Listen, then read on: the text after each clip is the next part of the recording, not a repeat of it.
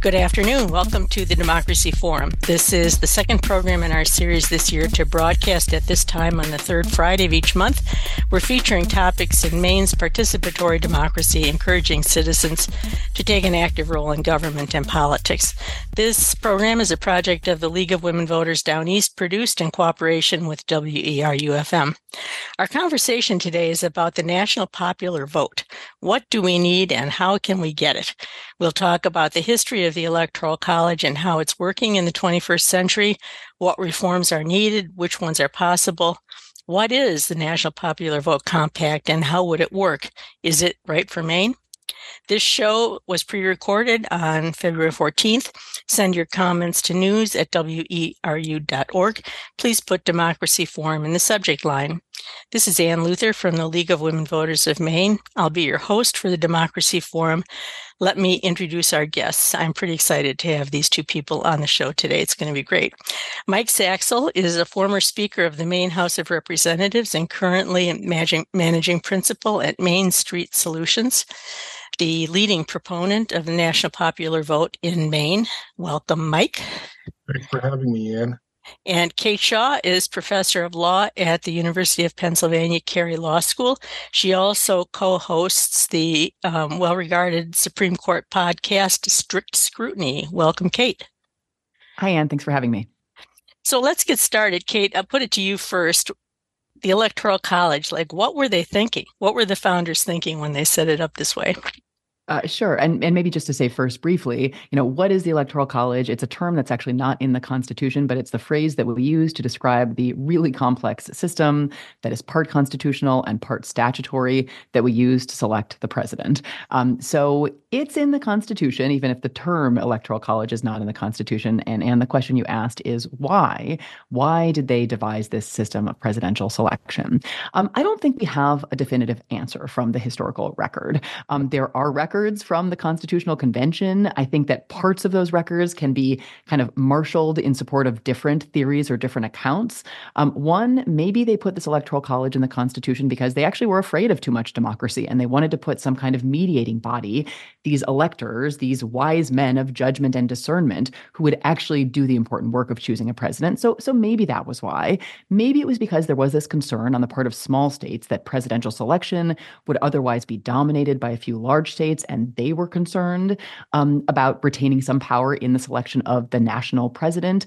It may have resulted from a compromise that was responsive to the desire of slave states to maximize their power by essentially replicating the Great Compromise, right, which gives each state, of course, an equal vote in the Senate, even though population determines representation in the House. So to replicate those dynamics in presidential selection by giving each state the same number of senators, of course, 2, and representatives in the House, of course, varied widely.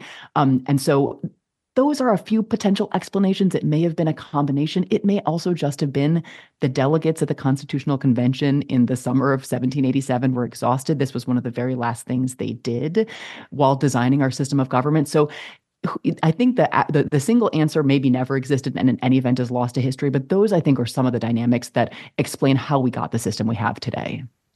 So how's it working? It's not working anywhere near like what they thought anymore, right? If what they thought they were doing was devising a system where there would be this intermediate body that would make an independent judgment, it almost never worked that way anyway, right? So it never worked in that fashion. From very quickly on, electors simply channeled the will of the people. And so the question becomes sort of why have this intermediate body that introduces this complexity and I think distorts our politics in ways that we can talk about. And I don't think, apart from inertia, there's a great answer to the explanation of why we still have the Electoral College. It's very hard to amend the Constitution in a formal way. And in addition to the distortion of our politics that the college, I think, leads to, I think it's also performed pretty badly in that it has often misaligned popular will and the outcome of the single most important election we hold as a nation. And so, depending on how you look at it, probably 5 times over the course of our history, there has been selected through this process as president someone who did not command the most support nationwide. And that strikes me as an extremely high error rate for such an important decision. How is it working for Maine, Mike? Are electors bound in Maine They are bound, but of course there are faithless electors. Explain But what I that think is to people. What's a faithless elector? that means that the elector doesn't accurately reflect the will of the vote of the people, and that has potential for occurring, but it would be very unusual. But I think actually the national popular vote helps resolve that faithless elector, or makes it even less likely by following by having those electors be appointed by the party of jurisdiction of the person that won the national vote. So I think the national popular vote is a good way to address the faithless elector problem. And more than that, it allows every single vote to be counted equally, whether it's in Maine in the first congressional district or Alabama, and it gives a different flavor to the way people would have to run for president. So Talk about how the Electoral College works in Maine, because we do not do the winner take all like some other states do. Mike, go ahead. So in 1969, then Speaker, not yet Speaker of the House, John Martin, but he was a legendary Speaker for over 20 years, and a guy named Bennett Cates, who was the Senate Majority Leader, father of former State Senator Roger Cates, a Republican and a Democrat, got together, and Bennett Cates was very close with Margaret Chase Smith, and John Martin was actually on staff with Ed Muskie. And 69 was a year federally where they were trying to amend the Constitution to do away with the Electoral College. And a few states decided to move towards a congressional district-based distribution of electors. And Maine was one of them. So Maine's system is unique now in the country, except for Nebraska, where if you win a congressional district, you'll get at least one elector, and then the person who wins the state gets the other elector and two additional votes. So in Maine, in the last two cycles, the second congressional district has gone with Donald Trump, but the Democratic candidate has won the state. And so Republicans have gotten 25% of our electors, and Democrats have gotten 75% of our electors. Which is not really proportional to the number of... No. I mean, in fact, if you are a Republican, you should be downright angry about that, because they got 44% of the statewide vote. And so 25% is a meager second place. Well, but can I jump in and say, but it's better than most states would have allocated to the Republican candidate, right? Because Maine at least does a better job. So what most states do is to basically use a winner-take-all approach, so that the statewide winner of the popular vote within the state gets all of the state's electoral votes. So, that's if you're one of the smallest states and you have 3 electoral votes, or you're California and you have 54 electoral votes. Whoever wins in your state, whoever gets the most votes in your state gets all of those electoral votes. So even if Republicans have a 40% statewide share of the vote, if it's a state that goes to the Democratic candidate, there are 0 as opposed to less than 40% of the electors allocated. So, and my understanding, and Mike, I'd love to hear more about this, but when Maine adopted this method in 69, which I think, goes into effect for the 72 election, it thought that both it was this moment where it seemed as though an actual constitutional amendment under the stewardship of Senator Bayh was actually maybe going to happen, and it came close. But also that, whether or not that happened, other states would follow suit and do what Maine was doing, which is at least to adopt something that provides more proportionality than a winner-take-all approach. And the only state that has done that so far is Nebraska, which I think went into effect only in 1992. And so I think that Maine stands out there actually as a really remarkable national kind of model and leader in doing this thing, which in the modern era was unique and totally unique and remains relatively unique, which is, again, to try to introduce some version of proportionality and genuine democracy in state level votes around the presidency. So what would be the problem with that being the solution? All the states do what Maine and Nebraska did. Why can't we just do that? I mean, from my vantage, the problem is gerrymandering and the changes the way people apportion districts. Maine, at least, we are what they call a commission state, where we have a nonpartisan person who's the chair of the commission, and then there are equal numbers of Democrats and Republicans. And there's a lot of horse trading, and they eventually come up with a process that creates a measure of balance based on the proportion. But most states are not that way. You can just look at Texas and shenanigans there, or just about any state. I mean, Arizona is a relatively centrist purple to blue state, and yet their legislature is overwhelmingly controlled by Republicans because of gerrymandering. And I'm sure that on the other side, the Democrats have done the exact same thing. That's not a partisan statement. It's just the liability of going to the Maine-based system nationwide.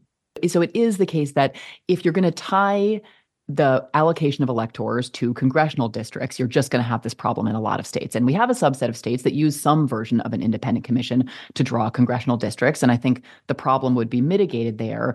But that does introduce a different kind of distortion if you have the congressional districts, even if then you allocate the two additional seats, like the Senate seats, presumably statewide to the statewide winner, that mitigates to a degree the problem of gerrymandering of congressional districts. But I think that's why this is not a perfect solution to the problem. I agree with Mike about that. Isn't there also sort of a sequencing problem? Like, who's going to go first, Texas or California? I mean, how would that work if we didn't all do it at once? Right. No, I mean, I think that's with any of these changes, there are these kind of, proposed changes, proposed reforms. There are these collective action problems, right? Because the party that prevailed in the last presidential cycle is going to be very, very invested in not introducing a change that, if it's, predicting it's going to do the same in the next cycle, would mean it is voluntarily relinquishing a very significant number of the electoral votes that it feels it and its, the presidential candidate likely to prevail in that state needs. And I agree that this sort of, I proposed in an article, something I'm sure will never get much traction, but the idea of states proceeding in kind of red-blue pairs to introduce a change like the Maine and Nebraska one, which would be, well, yeah, if you pair, California and Texas don't have the same number of electoral votes, but if you pair some comparable states and say, everyone's going to be giving something up, but democracy is going to be winning. And also, states should be able to think beyond just the next presidential cycle. I mean, a very, strange historical fact about the effort that we were just talking about to actually introduce an amendment that would abolish the Electoral College that Birch Bayh was the kind of steward of.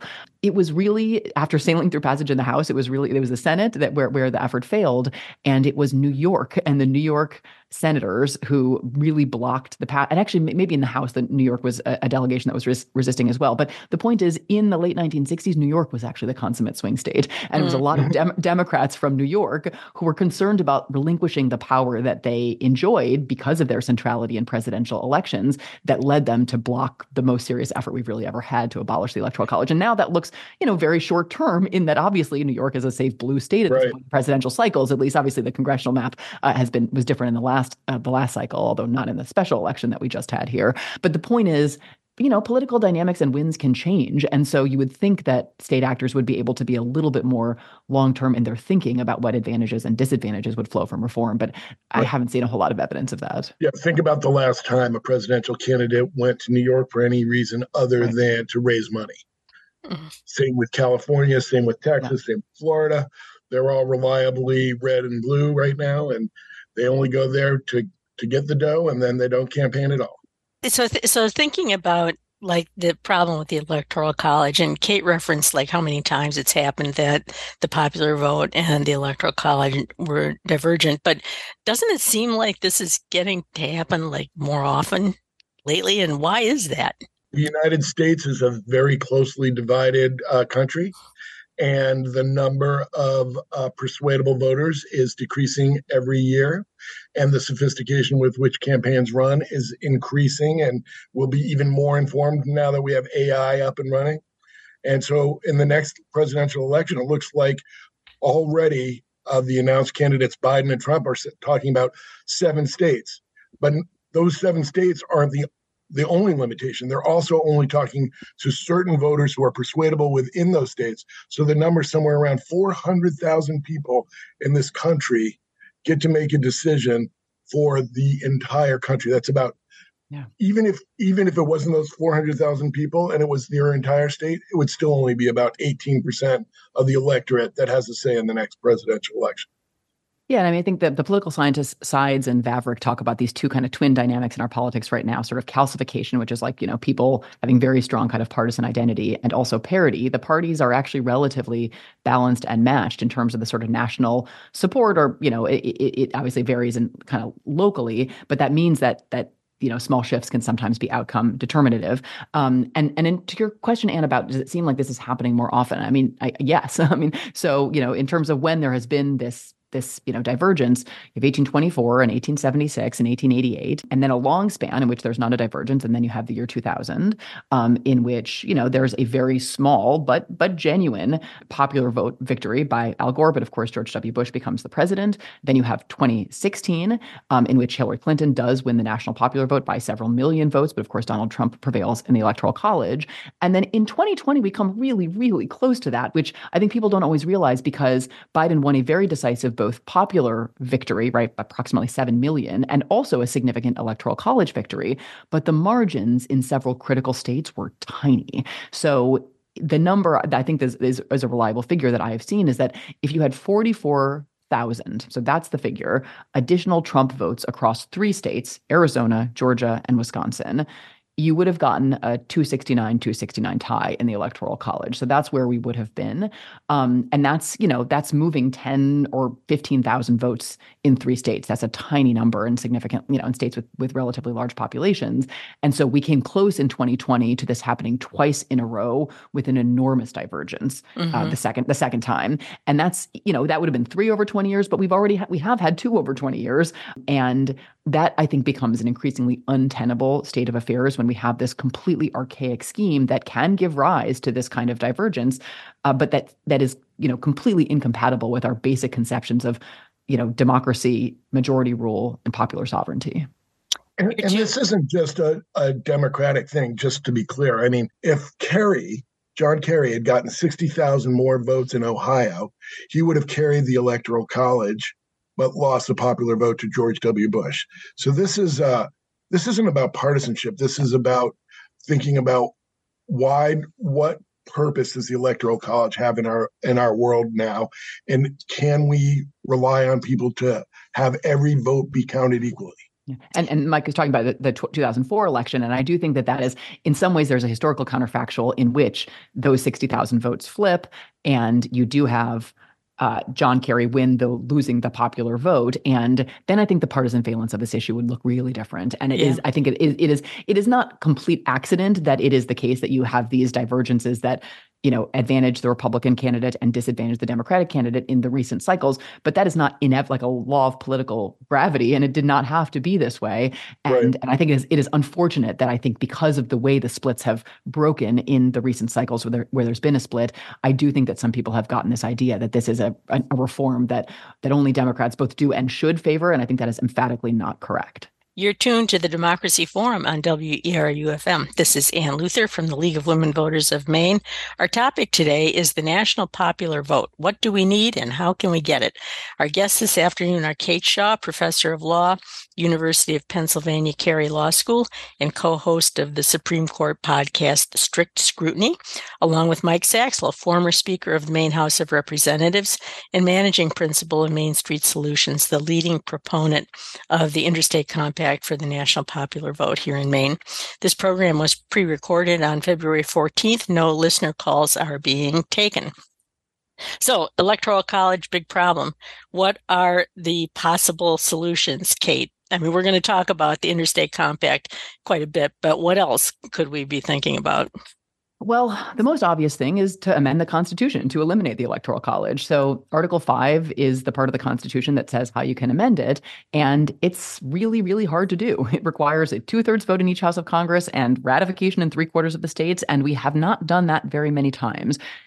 We've done it 27 times, but the first 10 happened all at once in the Bill of Rights. And so we've really only done it 17 times in the, sort of more recent history. And we haven't really meaningfully done it since 1971, when we gave 18-year-olds the right to vote nationwide. That was the 26th Amendment. We also amended the Constitution in 1992 with the 27th Amendment, but that was just about congressional salaries and not like a particularly profound moment of constitutional change. So, it has been over 30 years since we amended the Constitution at all, and over 50 years since the passage of any significant constitutional amendment. And there have been really only 2 periods in our history where we have gone this long without amending the written Constitution. And so I do think that, there's a way in which we have kind of lost both the habit and the muscle memory of changing the written Constitution, and that is an enormous problem. And so I do think that galvanizing a new generation to think seriously about the prospect of constitutional change is really, really important. So I know we're going to pivot to the popular vote at some point, and I'm glad we're going to. But I also do think that not giving up on the prospect of formal constitutional amendment is really important. And I actually am somewhat heartened by, I said there have been 27 amendments. There's an argument that actually there have been 28, and that the Equal Rights Amendment is actually properly understood as already the 28th Amendment of the Constitution and already in the Constitution, because it was passed by the 2/3 required in each House of Congress. And it was not initially ratified by enough states, right? It fell short by 3 states, and those three of the missing states picked up the mantle and kind of reignited a generation's interest in ratifying the Equal Rights Amendment. And so there are now 38 states that have ratified that amendment. Now, some states have rescinded their ratification. So there are complex questions about, whether the recent ratifications came too late to be valid and what the rescissions actually mean as a legal matter. So, that's not our topic for today. But I guess my point is that I think it's actually really healthy in a democracy for there to be, active efforts to and active debates around amending the Constitution. And I sort of hope that the ERA revival effort actually does give rise to other kind of creative, imaginative thinking about constitutional amendment. And at the top of my list anyway would be actually abolishing the Electoral College. But it's a very, very hard thing to do. So just joining Kate there, one of the ways that we might be able to build common understanding and common will around amending the Constitution is exactly what they did when we passed women's suffrage, for example. Started in Wyoming. It did not start with an amendment to the U.S. Constitution giving women the right to vote. And several other states followed Wyoming.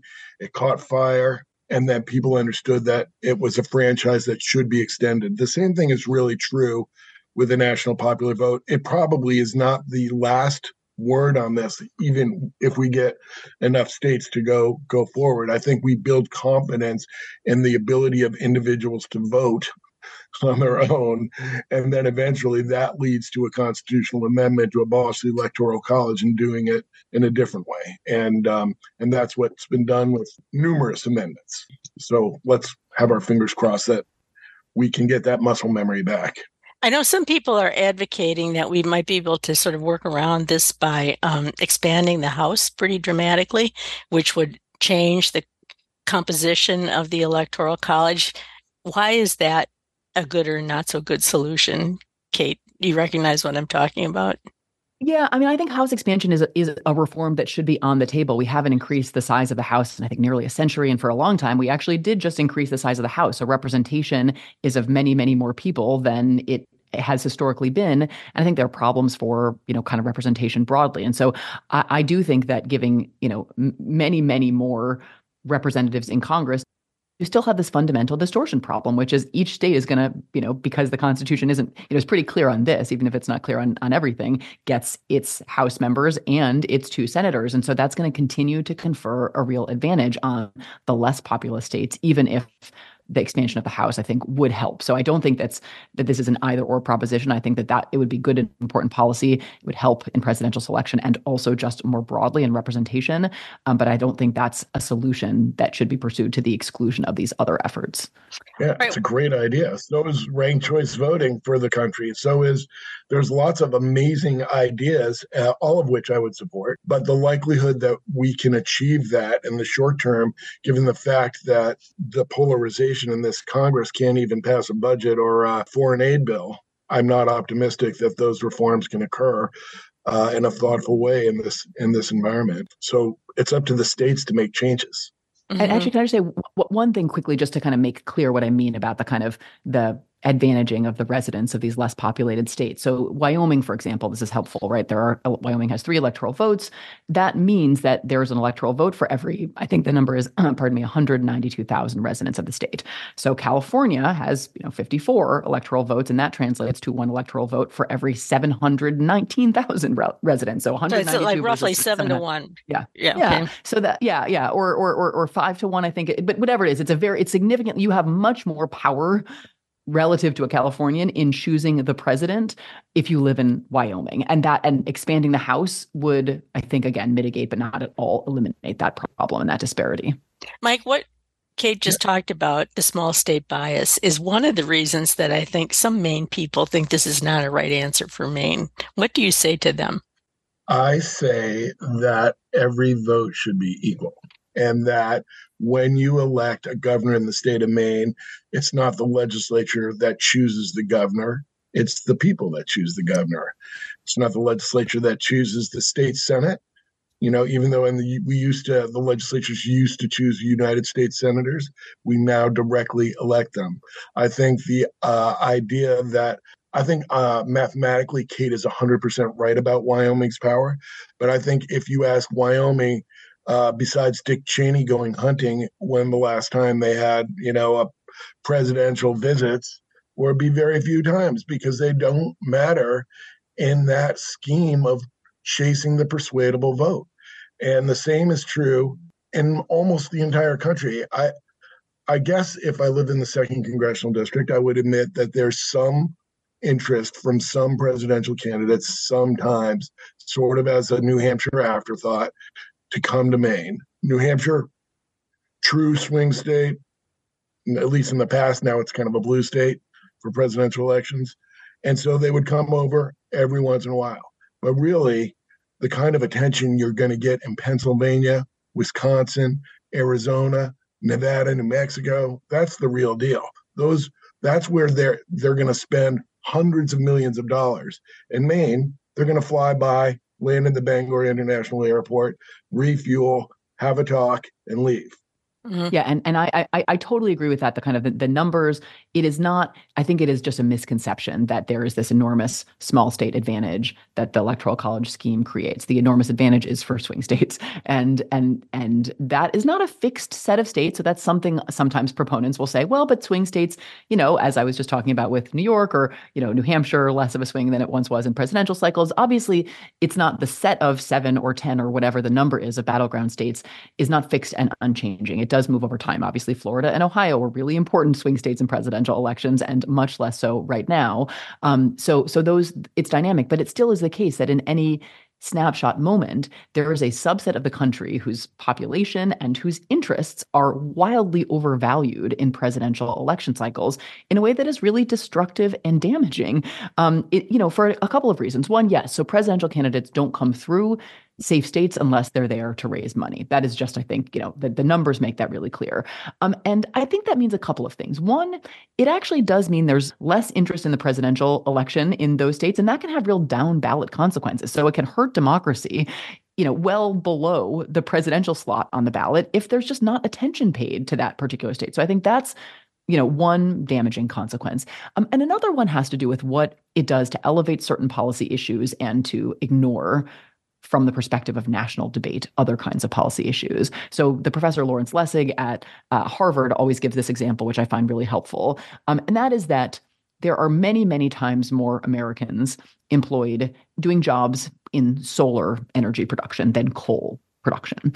But Pennsylvania, which is a critical presidential battleground state, there's still some coal that people and other energy production there as well, but coal is still a real thing in Pennsylvania. You hear way, way, way more about coal than solar in presidential debates.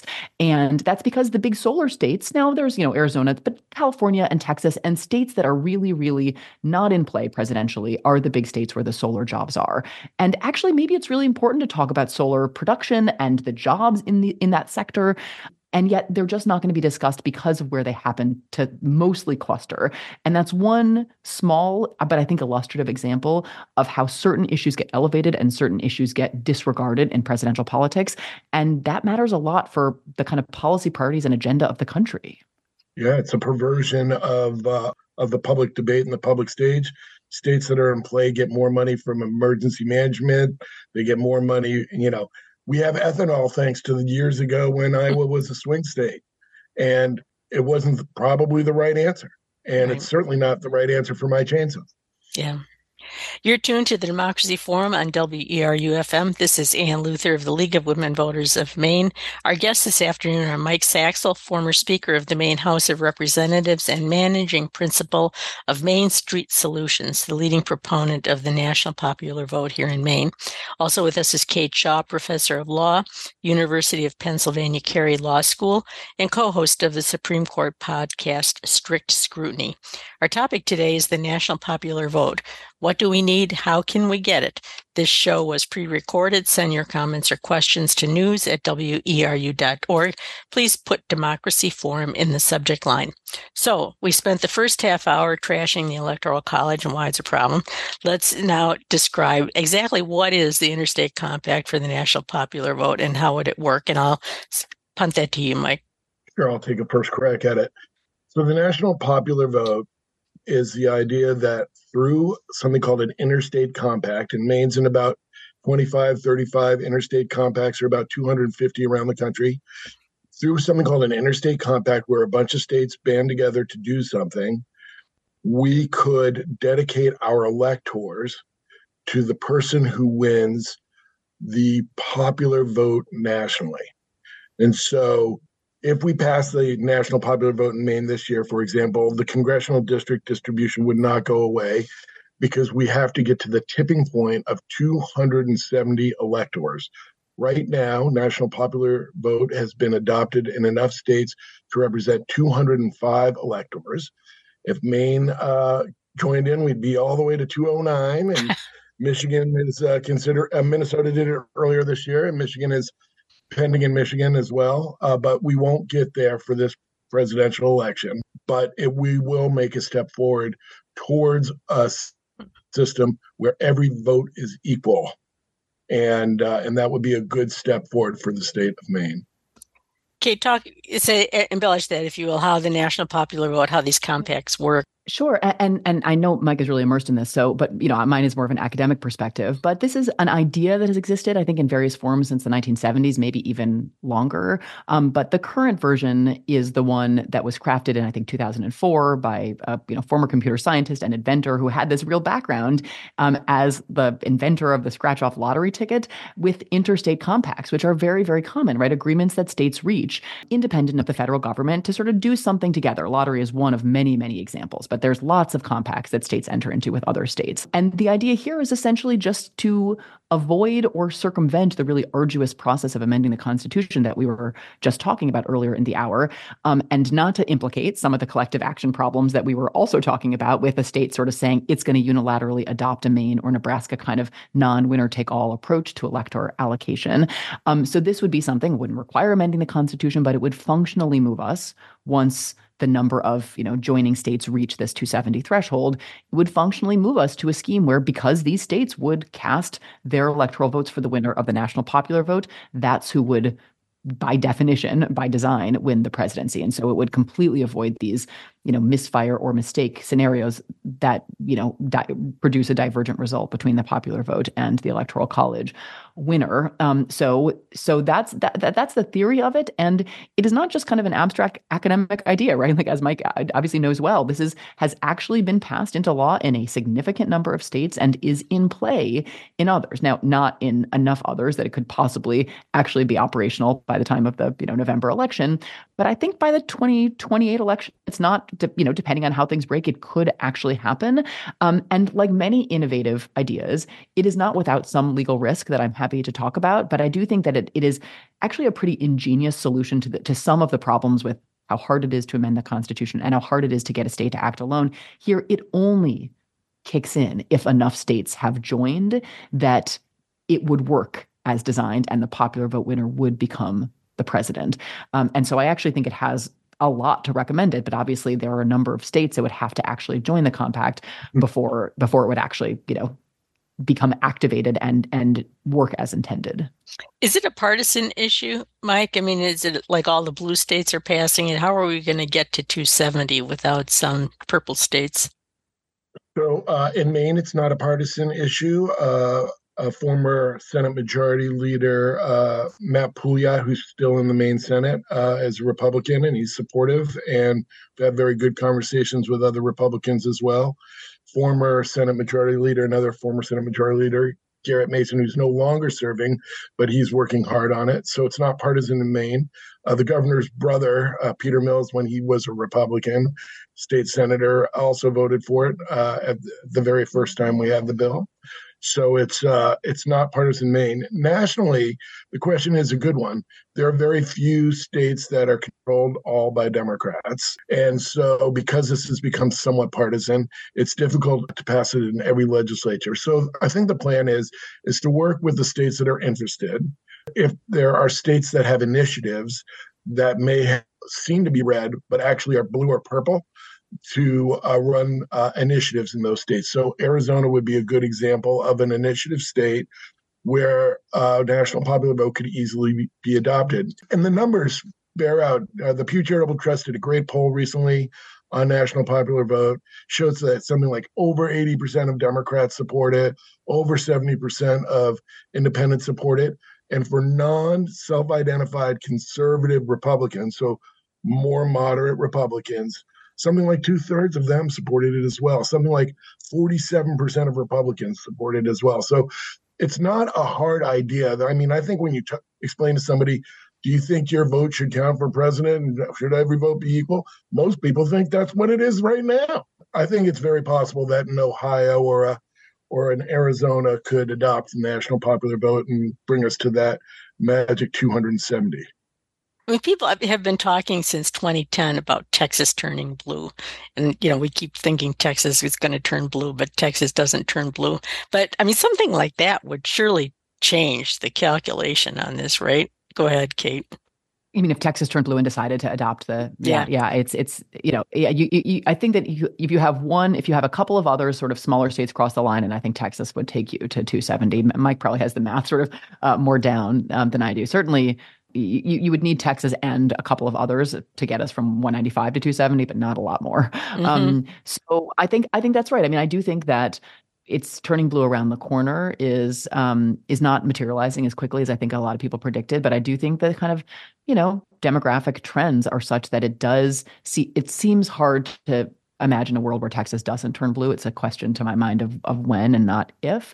But I do think that, there are voter suppression efforts in a lot of states, Texas in many ways chief among them, that are, that significantly counter the trends. If voting had no obstacles attached to it, I think that the sort of Texas turns blue scenario happens a lot faster than the world that we live in. So I think that's an important dynamic as well.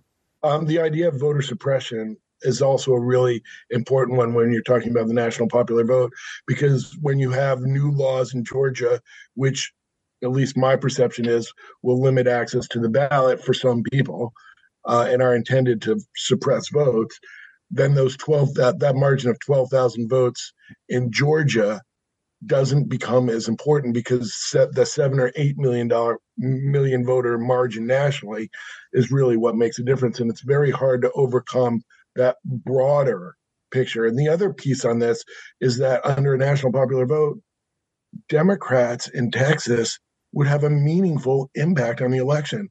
And let's be clear here, Republicans in California would also have a meaningful impact. And the way people would have to campaign in Maine and Alabama and California and Texas would be very different. And turning out every vote would be important rather than suppressing as many as you can. And so that's exciting. Well, and that was actually the question I was going to ask. Would abolishing the Electoral College or passing this National Popular Vote Compact, would it lessen pressure on voter suppression and make the stakes lower so that states wouldn't be working so hard to keep people from voting? I totally agree with that. And I think that it is complex and almost Rube Goldbergian sort of scheme that is the Electoral College. And we haven't really talked through the mechanics, and they're not even that important. But, the sort of key winner take all in, 48 states. And then also this kind of multi-step process at which there are these multiple moments. The electors cast their votes in each state. Those votes go to Congress. Congress actually opens them. The vice president provides that the votes shall be counted. That is obviously the event that the January 6th attack on the Capitol was designed to disrupt. So all of these sort of points in this very complicated scheme present opportunities for potential manipulation or exploitation. And the fact that any given state, like the math we were just talking about with Georgia and Arizona and Wisconsin being so close in 2020, any given state could be outcome determinative. And I think that is right, that means that not only there is this kind of prospect of things like manipulation, but also the incentives for bad actors to engage in manipulation of the vote and denial or obstruction of of access. I mean, whether we're talking about, on election day itself or through the passage and implementation of laws that make it more difficult to vote or all of the above, that is less likely to be a fruitful endeavor in a nationwide election where, it's unlikely that managing to deny the vote to a small group of people in a single outcome determinative state is going to make a difference. And also how you would even know how to target those efforts is much less obvious if we're talking about a nationwide election. So I think that all of those dynamics also would be lessened, at least in a genuine national popular election for president. All right, Kate, you've been hinting since the top of the show about the complications and the things that could maybe make this a little messy. So let's spend a few minutes on that. First of all, who decides who won? Well, let's just start with that. Go ahead. Well, so, in terms of you would, I think, under the popular vote, in terms of the mechanics of it, I'm going to defer to Mike, but there's not going to be the compact does not create some new federal body. It would still be state election bodies that would do the counting, that would provide the tabulations.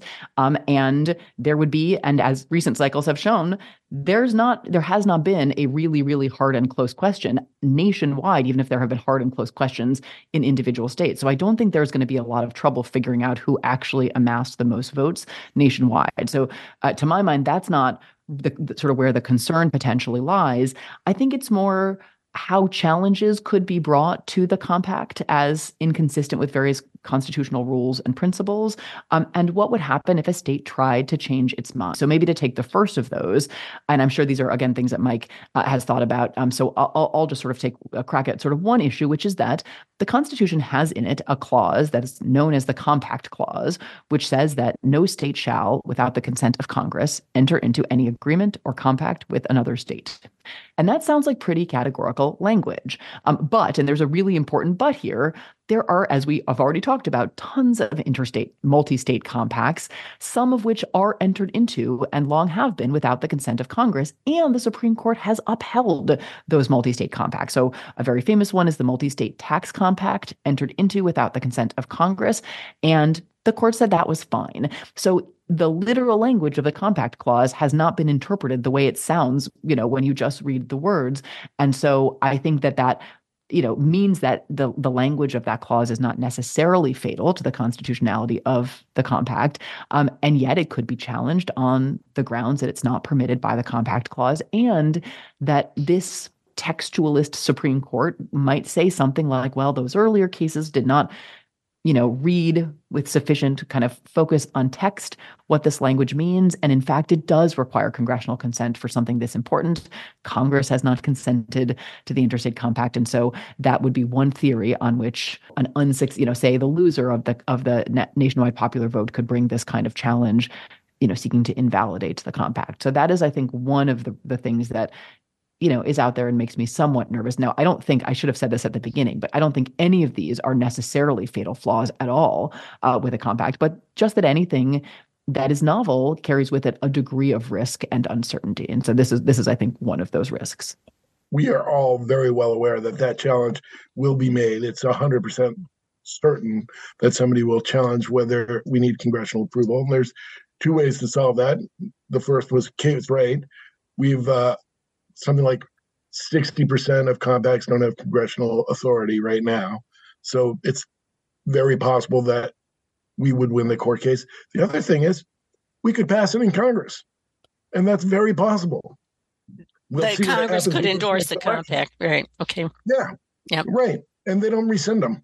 So we could definitely do that. It's not subject to, once you do it, you're pretty much there. So they're both possibilities, and we probably will face at least one of them.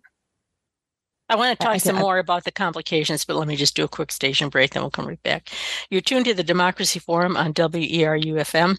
This is Ann Luther of the League of Women Voters of Maine. Our guests this afternoon are Mike Saxel, former Speaker of the Maine House of Representatives and Managing Principal of Main Street Solutions, the leading proponent of the National Popular Vote Compact in Maine.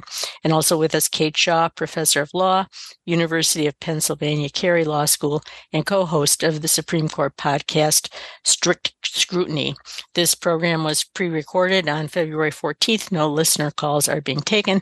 We're at that point in the show where we're talking about what could go wrong if we pass the National Popular Vote Compact and how fatal are these flaws. And we just talked about challenges to the compact clause. And I think you were going to try to say something, Kate, so jump in. Oh, just I don't know if there's more to say about the compact clause. I think it's right that none of these is necessarily a fatal objection, but there is also an argument that I suppose could be made that where if a state ends up, awarding its electoral votes under the compact to somebody who did not win and maybe who lost badly the votes in that, in that state, conceive of a challenge grounded in some notion that awarding a state's electoral votes to someone other than the individual selected by that state's voters is in some tension with either equal protection principles or the one person, one vote principle that sort of emanates from a few different provisions in the Constitution, or maybe is subject to there's a kind of quirky little provision in Section 2 of the 14th Amendment. So Section 3 of the 14th Amendment is the one that we all just became aware of that, right, disqualifies insurrectionists from holding public office. Section 1 of the 14th Amendment is the one that contains the guarantees of equal protection and due process and privileges and immunities. But Section 2 is this interesting little provision that was passed. It was included in the 14th Amendment before the 15th Amendment actually outright prohibited the denial of the vote on the basis of race. The Section 2 of the 14th basically said if a state denies the vote to some people, then its congressional allocation will be reduced accordingly. So it kind of tried to do sort of through some soft mechanism, something that what the 15th Amendment later did, which is prohibit race discrimination in voting. Anyway, so maybe there's some argument that states are denying the votes of their citizens in ways that should reduce their representation in Congress. I'm not sure how exactly the claim would be framed. But those are the concerns I think that could be raised, although I think the compact clause one is probably the most serious kind of constitutional obstacle. You talked about rescissions in the context of the Equal Rights Amendment before. What about rescissions? Like somebody changes their mind and tries to rescind their earlier joining of the compact. Mike? Two things. On the rescission issue, the compact would allow you to withdraw, but not during the process of a presidential election. And so it's very clear on that grounds. And so it is possible we would have a compact and then not have a compact and then have a compact, but it wouldn't create confusion during a presidential election because of the time agreements with the states that pass it. So like Maine joins, the Democrat, we all think it's going to be the Democrat that wins. Oh my God, the Republican wins and Maine changes its mind. Like we don't want to do it. We're bound in that presidential election to have whoever won the popular vote be president of the United States, and that's the right answer. And just going back for a second on the constitutional issue around the designation of electors, as we've already discussed a little bit, states have frequently changed the way they designate electors. States have been given the plenary authority in the Constitution to determine how to allocate their electors. Maine, there's winner take all, there's the congressional district method. Arizona has a bill pending to remove the vote from the people and make it the legislature, the gerrymandered legislature, who would determine how the electors would vote. So those are all plausible. Might there be a court case? There might be, but the grounds for maintaining the national popular vote, we feel pretty strongly that we would be the victor in that, whether you are parsing the originalist version of the Constitution or you're more of a modern take on the Constitution. So, I mean, like, are there two slates of electors like there are now under the compact? Go ahead, Mike, you explain it. Yep, that's what there are. They would be, the Democrats would select their electors. We'll do it at our state convention on May 5th, I think. The Republicans, I don't know when their convention is, but they would select their electors. And then whoever won the popular vote would be designated on behalf of the state of Maine to place their votes in Augusta. Same exact thing. They would convene the Electoral College. They would place their votes for whoever won the national popular vote. And it's just the same exact way as it's done today. It's just how we would obligate their vote will be changed from being a congressional district basis to whoever wins the national vote. And we talked earlier about faithless electors, which is somebody who doesn't vote the way their state instructed them to vote. and I think you said, Mike, that you thought the compact would lessen the risk of that somehow. Could you explain what you meant by that? The likelihood that if you went to the Democratic State Convention and ran a competitive campaign to become an elector, and then you were selected as an elector, and then your candidate won the national vote, that the likelihood that you would be a faithless elector is marginal at best, pretty inconceivable. The person who won the national popular vote wins. Go ahead, Kate. I see you nodding along here. What about this faithless elector business? I don't. Yeah, I mean, and I don't know if the compact provides for this, but in general, there has been since we've had this electoral college, both a fear of and the occasional actual practice of an elector not casting a vote consistent with the statewide winner. And in 2016, there was a little bit of a movement to actually try to galvanize a lot of electors to defect. And the idea was these were anti-Trump electors who were trying to basically get enough Trump electors who were convinced that Trump was a dangerous candidate and they should defect and vote for some other Republican. There was sort of a right in Colin Powell. There were other sorts of efforts afoot. Ended up not really getting any traction. And these were Clinton electors who ended up defecting and voting for someone else, but no actual Trump electors did. But it spurred a Supreme Court case in 2020 that actually raised the question: do electors have some constitutional authority to vote their conscience? Is that what the Electoral College means? And so any state that tries to compel electors to vote in any particular way can't do that because of the Constitution. And the Supreme Court unanimously said, no, that's wrong. States can compel electors to vote. So now some states have, penalty provisions. Some states will just replace you if you're going to vote in a way inconsistent with the state popular vote. So it's not even a real problem under our current system. So I can't imagine it would be exacerbated. But it's interesting if the compact specifically contemplates the possibility of a faithless elector and says that it doesn't actually affect the math of the compact overall. That does not. That definitely, it seems to me, to assuage any concerns about faithlessness. If people want to get all geeky on it, they can dig in on a great Brookings report and just Google Brookings national popular vote faithless elector, pop right up. I think I put that on our website for the show. So if you find lwvme.org and the Democracy Forum, you'll see that article linked in the resources section. So have we covered all of the places where this could get derailed? Anything else we should have in mind? I mean, I guess I will just say one thing. I was talking mostly about court cases. I think it's not impossible that a state actor, say a governor or a secretary of state, who was not on board with the state joining the compact and whose preferred candidate does not win nationwide, decides to try to send, say, an alternate slate of electors to D.C. to say, no, our state is actually casting its vote consistent with the state, so to unilaterally break from the compact. Now, I take Mike's point that the terms of the terms of the compact preclude that, or would make that unlawful. But you could imagine a state actor saying, well, I have to act consistent with what I understand the Constitution to require, and I don't think the compact is constitutional. So at least to frame in constitutional terms an effort to derail the compact. So I wouldn't rule out the possibility of that. But I also don't think that's a fatal objection, because we obviously have seen, and I'm sure can see again, actors proceeding in ways that are unlawful or ultra vires or not authorized by the current law. And so I don't think that the status quo in any way prevents that kind of disruptive action. And so there's no reason, to my mind, for that to be a serious or kind of fatal objection to the compact. But in terms of the things that could happen, I think that has to be contemplated as a possibility. Sure, absolutely. And it'll be interesting to see what the Supreme Court and how the Supreme Court rules on the pending case around disqualifying President Trump for insurrection. But if Justice Jackson's words are any indication of where they're going, the idea of a single state taking action to subvert a national election is probably not going to hold water with the Supreme Court. And that seemed like, regardless of whether they were conservative or more progressive, that the idea that a state would take an action that undermine the country or impact a presidential election, probably not going to happen. What are the chances then that passing the interstate compact or getting close even would revitalize efforts to amend the Constitution proper? Great. Do you think so, really?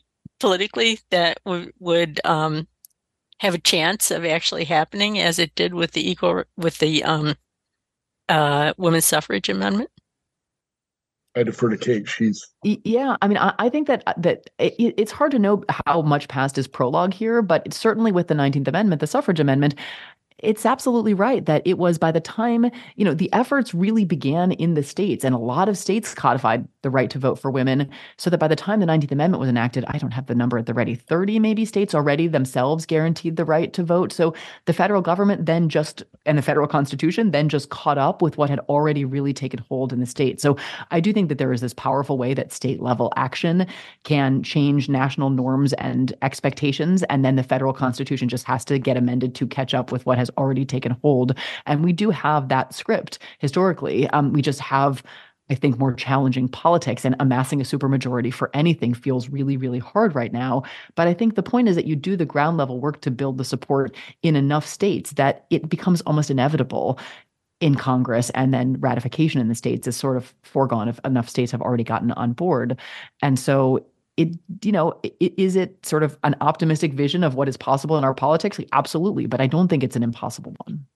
All right. We have taken up pretty much the whole hour, but I would like to give you each at least a part of a minute to wrap it up. And Mike, I'll put it to you first. What are your parting thoughts?